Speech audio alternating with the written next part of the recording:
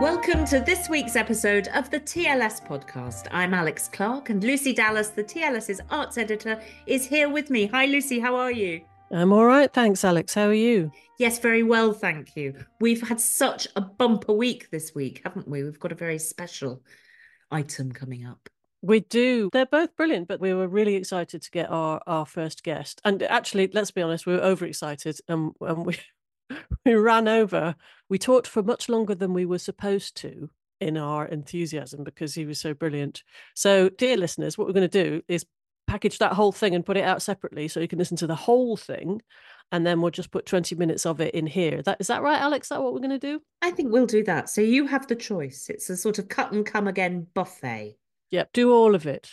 Go for the whole spread, I would say. I tell you something that we are going to bring the listeners, which is unexpected. We have a little contribution from a very special guest at the very end of the podcast. We Do we do. not? We do. So Yeah. you've got to listen to the end, because there's a little contribution we talk about in our second item, as you'll hear. We're talking about Dutch art, and someone who has hitherto been quite literally a sleeping partner in the whole enterprise felt that she had something she wanted to say. So listen out for that towards the end as well. Indeed. Well, without further ado, after we've trailed things so tantalizingly, I can tell you that we'll be discussing art, life, and politics with the sociologist Richard Sennett and the world according to the Dutch masters. But first, the author and professor Richard Sennett has been thinking and writing about how we live and work and move around in our cities for more than 50 years. But did you know, I certainly didn't, that he started off as a professional musician? This is relevant because his new book, just out this week, is called The Performer: Art, Life, Politics. And it looks at where and how we perform, the role of spectators during those performances, and how it all carries over into public life and particularly politics. It's a book full of riches, and we are delighted that he can join us today to talk about it. You make the point that musical performance is one of the most kind of participatory, but I guess that also is highly dependent. I mean, you write a lot about the jazz clubs of New York in the Yeah. 60s. But you make the point that that was a very particular kind of space. Yes. Well, it's a space I knew because the jazz club, when I was young, all those eons ago, the jazz clubs in Harlem they were formal and catering to tourists, but the ones that were part of the community were just performers would line one side of the wall in a room. There'd be tables, people drinking, smoking, talking. And a lot of these jazz musicians were sort of background music for social life. And that was very, very worrisome to them. I mean, they were playing for themselves because people weren't listening to them. Now, you can say the spectator is empowered under those circumstances, but the artist is disempowered. Yes, it's very difficult to play or do anything like that when people are talking. Did you ever go to Ronnie Scott's? Yes, yes. Yeah. Well, you know, the same, a problem in Ronnie Scott's, the greatest jazz club in London, but people tend to smoke, drink, and chat. It's that cabaret kind of setting, isn't it? Small tables and yes. I have tried to perform in front of people who are eating or drinking or whatever, and it's very difficult to do. The killer is the cell phone. Yes, because you're looking at the cell phone, you're just checking your messages while somebody else is performing something that they really worked on and they really want to put over to you, and you say, "Oh gosh, I just got a WhatsApp that I should respond to." That's a real killer for theater. It is. I guess it's one of those really interesting spaces where one of the things that it also tells you about is people's attitude towards time, isn't it? Because, of course, really, we think, well, you surely should be able to be out of your ordinary life of checking WhatsApps and your phone and talking to people for an hour or 2 hours or 3 hours. But maybe the fact that people aren't is also because they have these things in their pockets, of course, but because they have a sense of their time being under incredible pressure, which is very dangerous to the idea of actually focusing on a piece of art and performance, isn't it? That's very interesting you say that. That's very interesting. I've wondered, I grew up with a television, and I grew up doing nothing but reading and playing music, but nothing to pass the hours. I wasn't working as a musician. I read Balzac. I read when I was younger, I read C.S. Lewis, all of that. That was my experience, hours and hours passed reading. And I wonder if the fact that people no longer are passing time by reading is part of the reason that it isn't that the attention spans are shorter, they're fragmented, you know? Mm-hmm. Multitasking is something you don't do when you're reading The Wind in the Willows. You're just in it, kid. But now you read a bit and you sort of check the phone and so on. There is a parallel in music.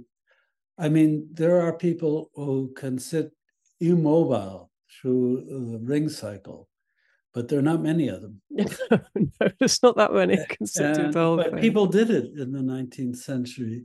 A concert could go on for 4 or 5 hours in the 19th century. People are just there. They had surrendered to it. Whereas when I was working as in a quartet, we always had to think about where we were going to, for instance, put Schubert in the program, because Schubert makes big demands on time, and he makes big demands on oral memory. That is, that when you hear lots of repeats of things that are transformed harmonically, sometimes melodically as well. And people have to pay attention for a long time to do that. Anyhow, for us, we knew that if we put Schubert in the beginning of a program, people were gone. That's a 40-minute piece was it. One piece, you'd exhausted them. You put it on after an intermission, which was a little easier. But it's a whole thing about engaging people gradually to forget, just focus on the music, forget about other things. So it's an art problem as well as a social problem. Do you know what I mean? Yeah. No, it absolutely is. You've got many kind of moments like that. There's lots of beautiful moments of memoir that you use throughout the book. Oh, thank you. To illuminate. Well, one of them is the As You Like It in the hospital, and the other one was this wonderful thing about Roland Barthes when you're talking about who. This is very interesting to me. I'll because you always imagine him as being incredibly elegant and self-contained, like his work. But you do kind of show us this area. Well, that's nice. He was elegant in a way. Yes, sure, but yeah. it's interesting that where you say he wasn't. There was an area where he was less in control. Well, his real passion in life was music, and when I first knew him, I think he'd actually come to a concert of mine. When I first knew him, I often played for him, but sometimes I could get him to play four-hands with me, for piano four-hands, Schubert's and Mozart occasionally. And this, as you would think, elegant man had a real problem, which was when he was technically challenged, he began to over-emote.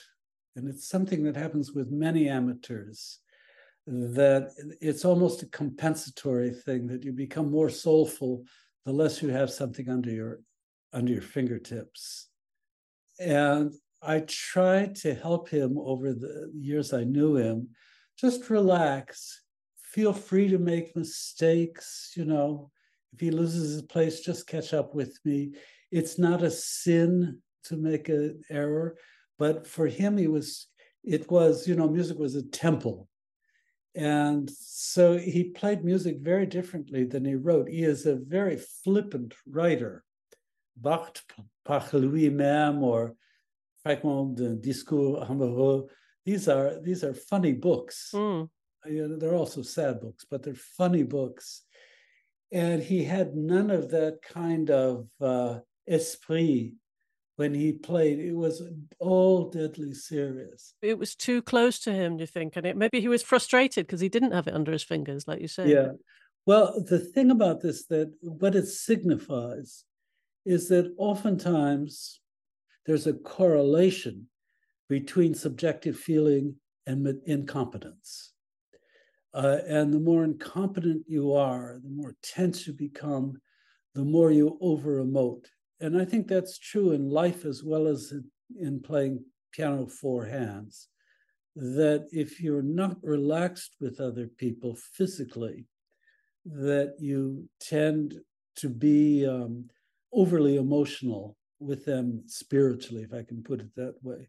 For musicians, for all artists, performers, the problem is that when this syndrome kicks in, you're not attending to the people around you.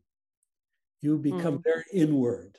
You're there playing your heart out.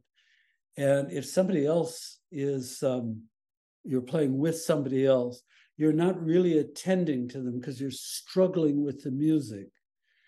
So in my book, I'm trying to show the relationship between a kind of relaxed body, a body which is comfortable in its own skin, and the ability to cooperate with other people. And I've written about this before in a book on cooperation, but never in terms of music. I was interested in it in offices and factories. But it works. I had the idea for that by thinking about my own musical practice. With Roland, what I tried to do and failed to achieve was just to get him to sit at the piano with me, our thighs touching, but he would do nothing. Nothing would happen. And when he had that notion of bodily contact with somebody else, but he wasn't struggling to make music, he actually played better. He played more, more technically competent, but with less of this inwardness, Sturm und Drang. And when, with professional musicians, we want to do the same thing. Somebody who winds up an orchestra as a conductor, it makes them tense and afraid, doesn't get as good results as somebody who's a colleague to them. I give an example of this. Did you see the film Tar? Yes. I'm afraid I haven't, but I've heard about it. Yes. Yeah. Yeah. Well, it's of a conductor who's a real bad, it's a she, who's a real baddie to her orchestra, humiliates them, and is full of passion and sentiment. What I and the group of musicians I went to hear it with thought, God, she's not getting anything out of the conductor, out of this orchestra. They're not responding at all. Whereas somebody like Lenny Bernstein, if you see Maestro, which is a pretty good movie about conducting, he is a colleague.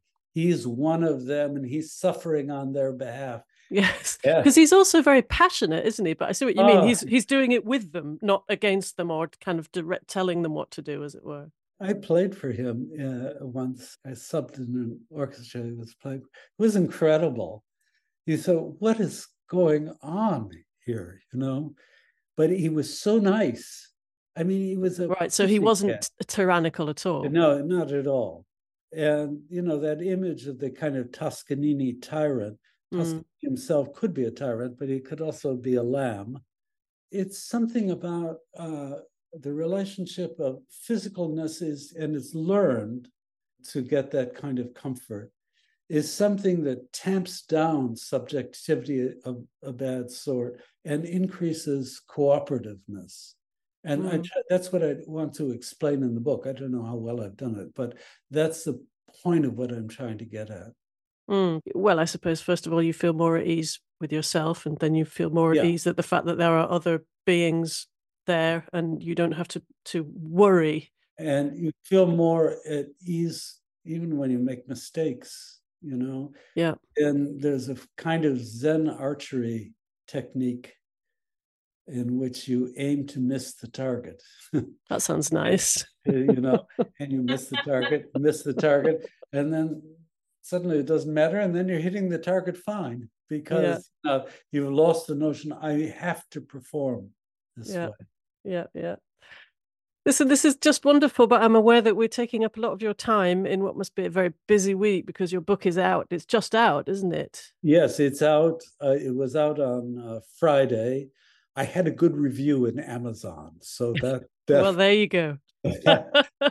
You're all set. That was calming to me, but you know, like all authors, I take all praises, not really about me, but anything that's critical is deeply, deeply personal, you know. So I'm waiting for my review in The Spectator, which I'm sure will be horrible. So, you know. I mean, we had got it this weekend, didn't we, Alex? And I absolutely loved it, I have to say. Oh, and I'm so happy. Completely gripped. Yeah. Weekend. It's just you've made my day. Wonderful. Thank you so much. We were just thrilled when we heard that you would have time to come to speak to us, and it's just been wonderful to talk to you. I did not expect that we would get such a rich anecdote of the nervous life of Roland Barthes, I must say. It's the icing on a wonderful, wonderful cake. Well, thank you very much. That was just wonderful. And Richard, I was so thrilled, you know, when you were sitting in the jazz clubs, I think my father was there. No. Yes, I think so. He worked on ships going between the UK and New York, and he would dock and get straight onto the subway and go to Harlem to listen to jazz. Oh my gosh. And he's wonderful. Kind of everybody. And it was kind of the thing that he talked about his whole life. And then actually one of the last concerts I ever went to him with was Ornette Coleman at Festival Hall, which was one of the best concerts I've ever been to in my life. It was really? Oh, wow. Just extraordinary. Did you hear a lot of jazz when you were growing up? All jazz. It was jazz morning, noon, and night. all the time. And he just loved it all. And it was incredibly important to him. And sort of, I feel like it's almost like a kind of second-hand thing I listen to in a way. I like it myself, but I kind of feel like I'm listening to it through his ears sometimes. Wow. So, anyway. Well, just as a final comment, the jazz musicians that I knew put paid to the notion that art for art's sake is some kind of elitist trope. Because here were these jazz musicians, they weren't in Ornette Coleman's class, but the ones I knew were pretty good. And they were the ones playing in these local jazz clubs while people smoked and talked. And there were people like Alberta Hunter, who I was privileged to know at the end of her life, who worked as basically in a hospital as a laundress for 30 years. Art for art's sake kept her going, you know, and something not to snoot, you know. So anyhow, I've become an aesthete. Well, we're very glad because it means we get to read about it and hear about it. Well, thank you so much. It's really nice to talk to you both. Thank you so much. Best of luck with publication, and thanks again. Yeah, everyone's going to love it. I'm sure they are. Well, let's hope. Okay, thank you so much. Thank you. Bye-bye.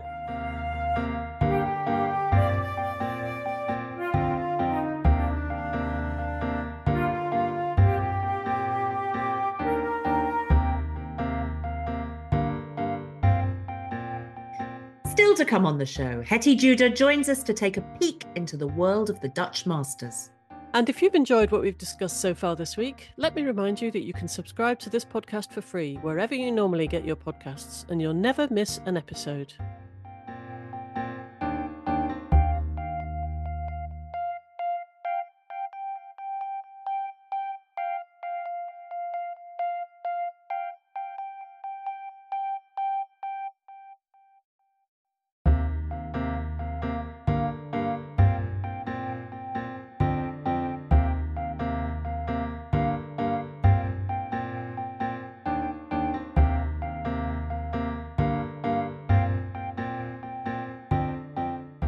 Welcome back to the TLS podcast.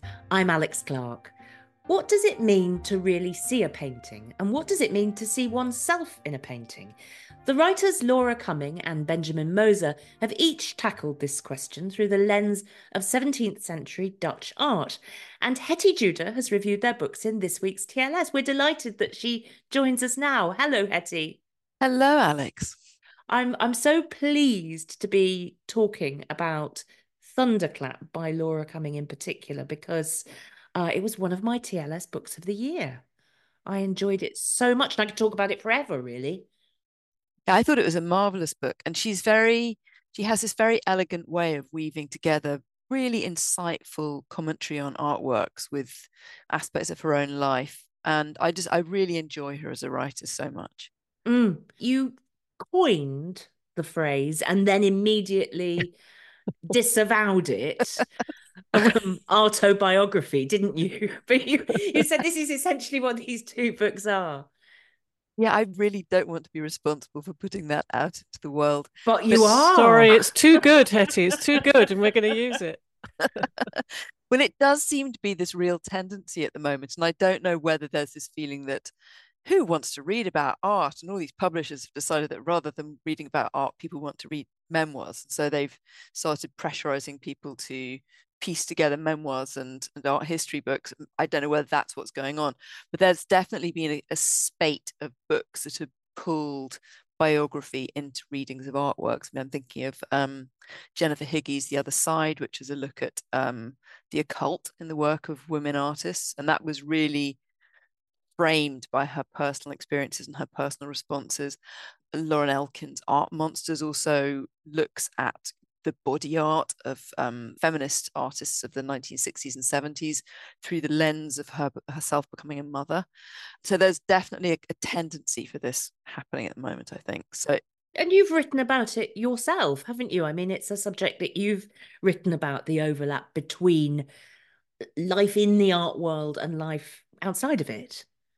I guess so, yes, somewhat. I mean, I've not really gone fully into autobiography, but I've definitely written about the impact that artists' lives have on their careers, and specifically about motherhood and the impact that motherhood has on artists' careers. Yes. Well, look, before we get into the substance of these two books, I wonder if you could give us a sense of the world that they're writing about. I mean, you mentioned at the beginning of your piece seeing the Frans Hals exhibition at the National Gallery.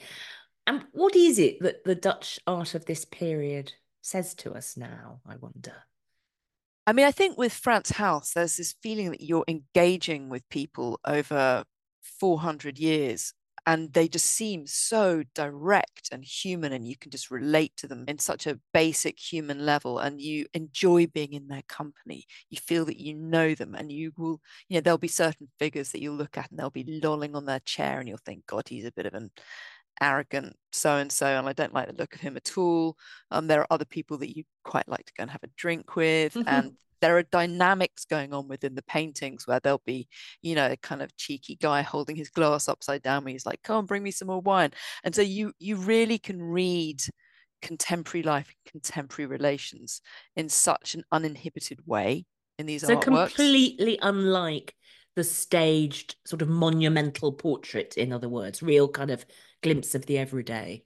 Absolutely. And of course, what we associate with Dutch art of the Golden Age is what's referred to as genre painting. So rather than there being, these grand history paintings, these grand portraits, you have these snapshots of what theoretically is normal life, but of course it's always kind of staged and has all kinds of other things going on. So you'll get glimpses inside a tavern, or you'll get paintings of people flirting with one another, or reading a love letter next to the window, or these great paintings of the members of the kind of the guard groups of various different Dutch cities, and them all sitting around getting drunk at a table, eating herrings and drinking wine, and and also these fabulous still life paintings as well.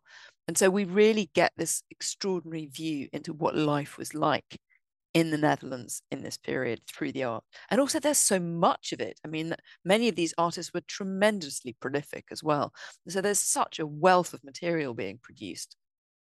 I mean, one of the things that Laura Cumming writes about is, well, actually what you've talked about exactly is her young adulthood and the sort of start of her life in London as a young adult, going into the National Gallery and finding a kind of kinship in these paintings. But it was particularly Karel Fabritius, and that's her focus, isn't it? He's her focus. And of course, he may well have been prolific, but he died at the age of 34. And we don't know what of his works we've lost, do we? No, I mean, she speculates that actually maybe he wasn't that prolific, because I think people always love this idea there's going to be all of these unattributed Fabritius paintings out there that, or that maybe they were lost in this terrible explosion that gives the book its name. But I think she's quite kind of content with these few that there are, and the fact that they create this tremendous sense of mystery around him, because they don't offer a coherent picture of him as an artist in a way. They're such individual works and they're so different from one another. So there's of course the magnificent goldfinch, which gave Donna Tartt's novel its title, which is this bird that's kind of full of pathos and personality, that's sitting with its leg chained to a platform. There are two works that are believed to be self-portraits. There's this extraordinary tiny painting underneath a bridge in Delft of a music instrument seller's stall, which is really the painting that starts coming on her obsession with Fabritius. Lucy, I think that's the picture that you've used in the TLS.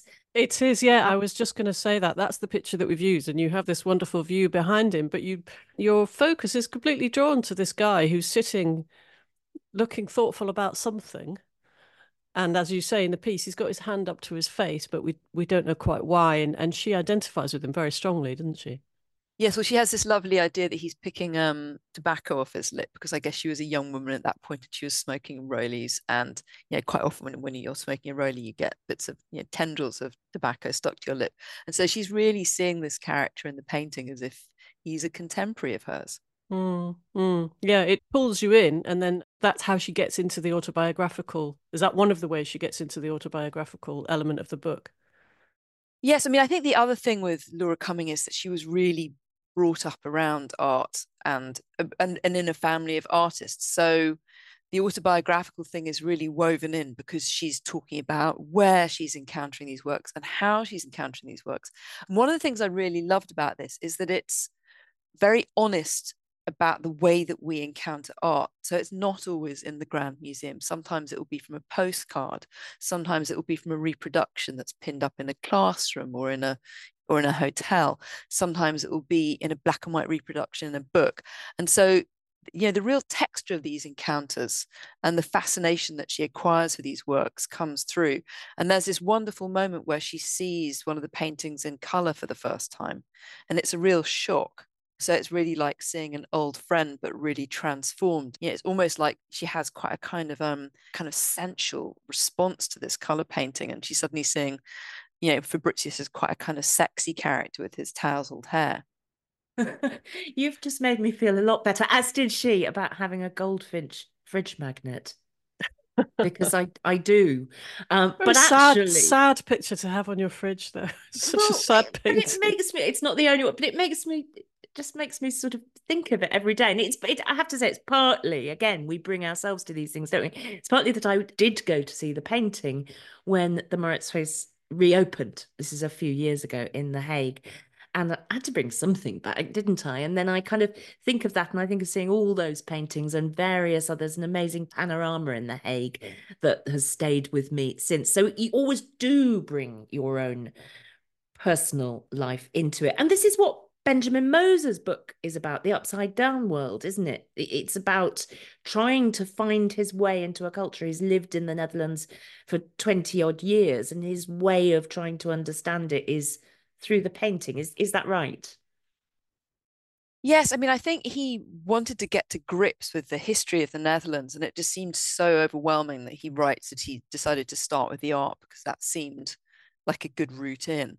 And this idea of the upside down world becomes a kind of a presiding metaphor for the book. So there's a Dutch proverb about the world turned upside down, and it's seen as an inversion of the natural order.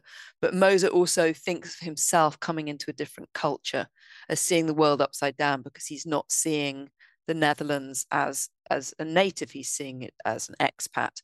And then this flip happens again when he returns right at the end of the book to the United States, and he suddenly realizes that he's no longer necessarily a native of the United States either. So he's seeing everywhere as an outsider, and he has this view of the world turned upside down. He's perpetually somewhat looking at things from a peculiar angle. I mean, you make the point that there's something slightly old-fashioned about this way of structuring a book, that they're sort of essays about, as it were, the great men of art. It follows that kind of model. There's only one that's about a woman, whereas I feel like Thunderclap was trying to bring the edges of what we know about Dutch art into focus. But there are high points in some of these essays, aren't there? Yeah, I mean, I enjoyed an awful lot of moments in this book, and there were bits where, you know, he does have a lovely turn of phrase, and there are some fantastic anecdotes. My feeling about it being slightly old-fashioned is less to do with it being a set of essays, which I don't object to at all. I'm a great fan of the essay, and I'm an essayist myself. It was more to do with this idea, first of all, of, you know, in quotes, the great artists or the great masters. And also that he quite often brings in this idea of a progression, which I think is it's a very kind of modernist idea of art history, where you have this stately progression from one master to the other, and they learn from one another, and everything's moving towards, you know, moving in a certain direction. And he refers a few times to Fabritius as the kind of missing link between Rembrandt and Vermeer. And my objection to that view of art history is that it excludes people that were really doing their own thing, who weren't building on the work of someone else, that weren't learning from someone else, that were off, you know, people like Crivelli in Italy that were really, you know, within that are seen as anomalies. They don't fit into that story, and so they tend to get marginalized. And he's tremendously learned, and he's reading an enormous amount both in Dutch and in English. And I do often feel in this book that he's spending more time in the library than he is in the gallery. So rather than this really emotional kind of gut feeling that you get with Cummings writing about art, I'm feeling that Moses quite often mediated by his learning. Also, you say in your piece, there's an assumed we think this, we prefer that, which you don't always agree with it, do you? No, I mean, it's funny. I was thinking about Claire Diderot's Monsters from last year, and she really lays into the lazy use of we, and this assumption that everybody's coming from the same cultural perspective, from the same set of experiences. And I think it's, again, something that's worth being really sensitive about when you're thinking about art history, and this presumption that, you know, with a lot of these older art histories, these 20th century art histories, they were written by, you know, white Euro-American men from an affluent background, assuming that that was the, you know, the audience that they were writing for. And I just think that today you can't make those presumptions anymore. And I did think that I was surprised that he was using we in such a kind of almost tribal way, that he was kind of assuming that the reader that he was writing for would be coming from a very similar perspective. And it happened more in some essays than others. And I think that a lot of these essays were based on articles that he was writing for American periodicals. And so they were perhaps written over a number of over a number of years. So maybe some tendencies come and go. But there's definitely this kind of feeling of like, you know, oh God, those museum monographs, they're all a bit, you know, full of stuff about privilege and class and money, and he gets fed up with it. And he also feels that a lot of stuff's very dryly written. And so he seems not to be terribly into the kind of contemporary museological tendencies. Is this me just trying to be sort of too generous to that idea of the we? Is it possible sometimes when one is writing that the we is trying to kind of invite people in? Or am I being rather naive about that? I think it can be, but in this particular case, it's almost like he was saying we prefer our art this Right. way. Yes. This is what there was we a like. judgment implied in it, and a sort of sense of Yeah. exclusion. One of the things that I really loved about Thunderclap, and there were many things, and it's a very compact book, but it was that sense that you were being shown things that Laura Cumming herself found it inexplicable that they weren't far more in the sort of public consciousness. I mean, loads, and she writes about Fabritius, but so many other artists aside, doesn't she? Yes, I mean, there's an enormous amount of overlap between the two books, and they cover a lot of the same artworks. They read a lot of the same art historical material, and yet she creates this narrative that kind of dances across the page, that carries you with it, that dips into her father's life, her daughter's life, that meditates on things like sight and the loss of sight, or the loss of the ability to differentiate color, that looks at war and heartache and experiences of, terrible catastrophe, and weaves it all together in this very nimble way, which I think does contrast with, as you've said, this slightly more orderly progression that Moser makes, which is very much artist by artist, essay by essay. And I guess what I really took away primarily was her idea, and I suppose just the fact of Moser's book is also doing this, that this writing Dutch artists off as sort of, what does she call it, kind of muddy and materialist and mundane, it's this art of the everyday, is just a complete misunderstanding of it. Yes, and I mean, I guess there are various received things around Dutch art. I mean, Moser also lays into this obsession with materialism as well, which I guess comes somewhat out of Simon Schama's The Embarrassment of Riches, which is a much earlier book, which I think is actually a triumphant book, but it is quite dense, which looks at, just in brief, it kind of looks at the idea of these very puritanical but wealthy Dutch families that weren't quite sure what to do with their money, because it didn't make them seem terribly Christian, and so they start to spend it on kind of humble artworks that depict humble things, whether that's still lives or genre paintings. So there are lots of commonplaces that we have about Dutch art that I guess both these authors are looking to kind of challenge in their own ways. One thing that I want to really draw out of Laura Cummings' book before we wrap up is also her focus on the challenge that these artists were really facing, and the poverty of being an artist, and the fact that although we now see these works as treasures, they were not being sold for very much money, and these artists really struggled throughout their lives.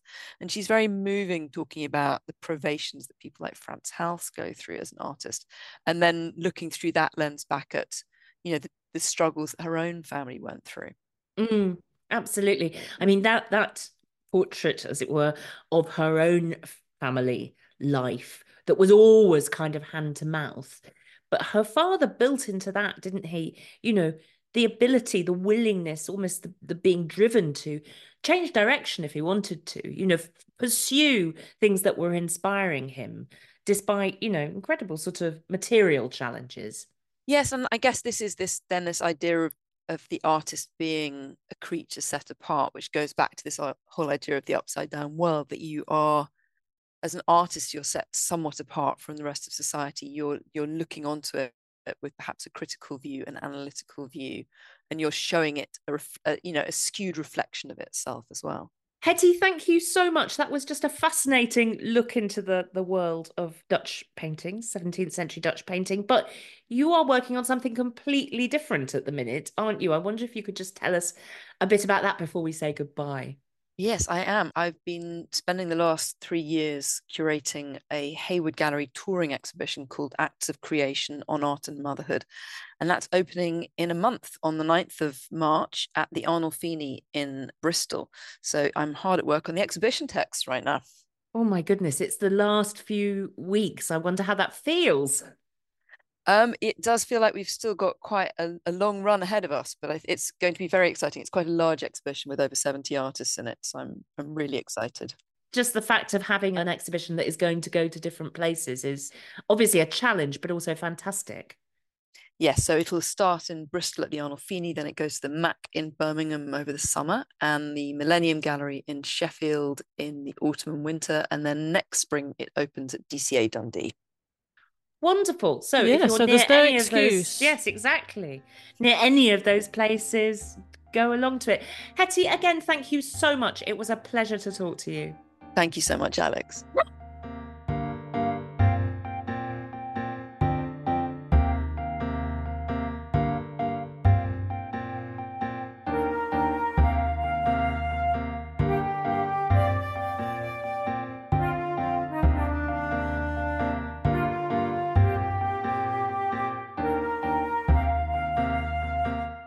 That's all we have time for this week. Our thanks go to Richard Sennett, Hetty Judah, and that final contribution from Minnie the dog. And don't forget, from this weekend, you can listen to the full version of that conversation with Richard Sennett wherever you usually get the podcast. And thank you for listening to this episode of the TLS podcast, produced by Charlotte Pardee. We'll be back next week, but for now, from Lucy Dallas and from me, Alex Clark, goodbye.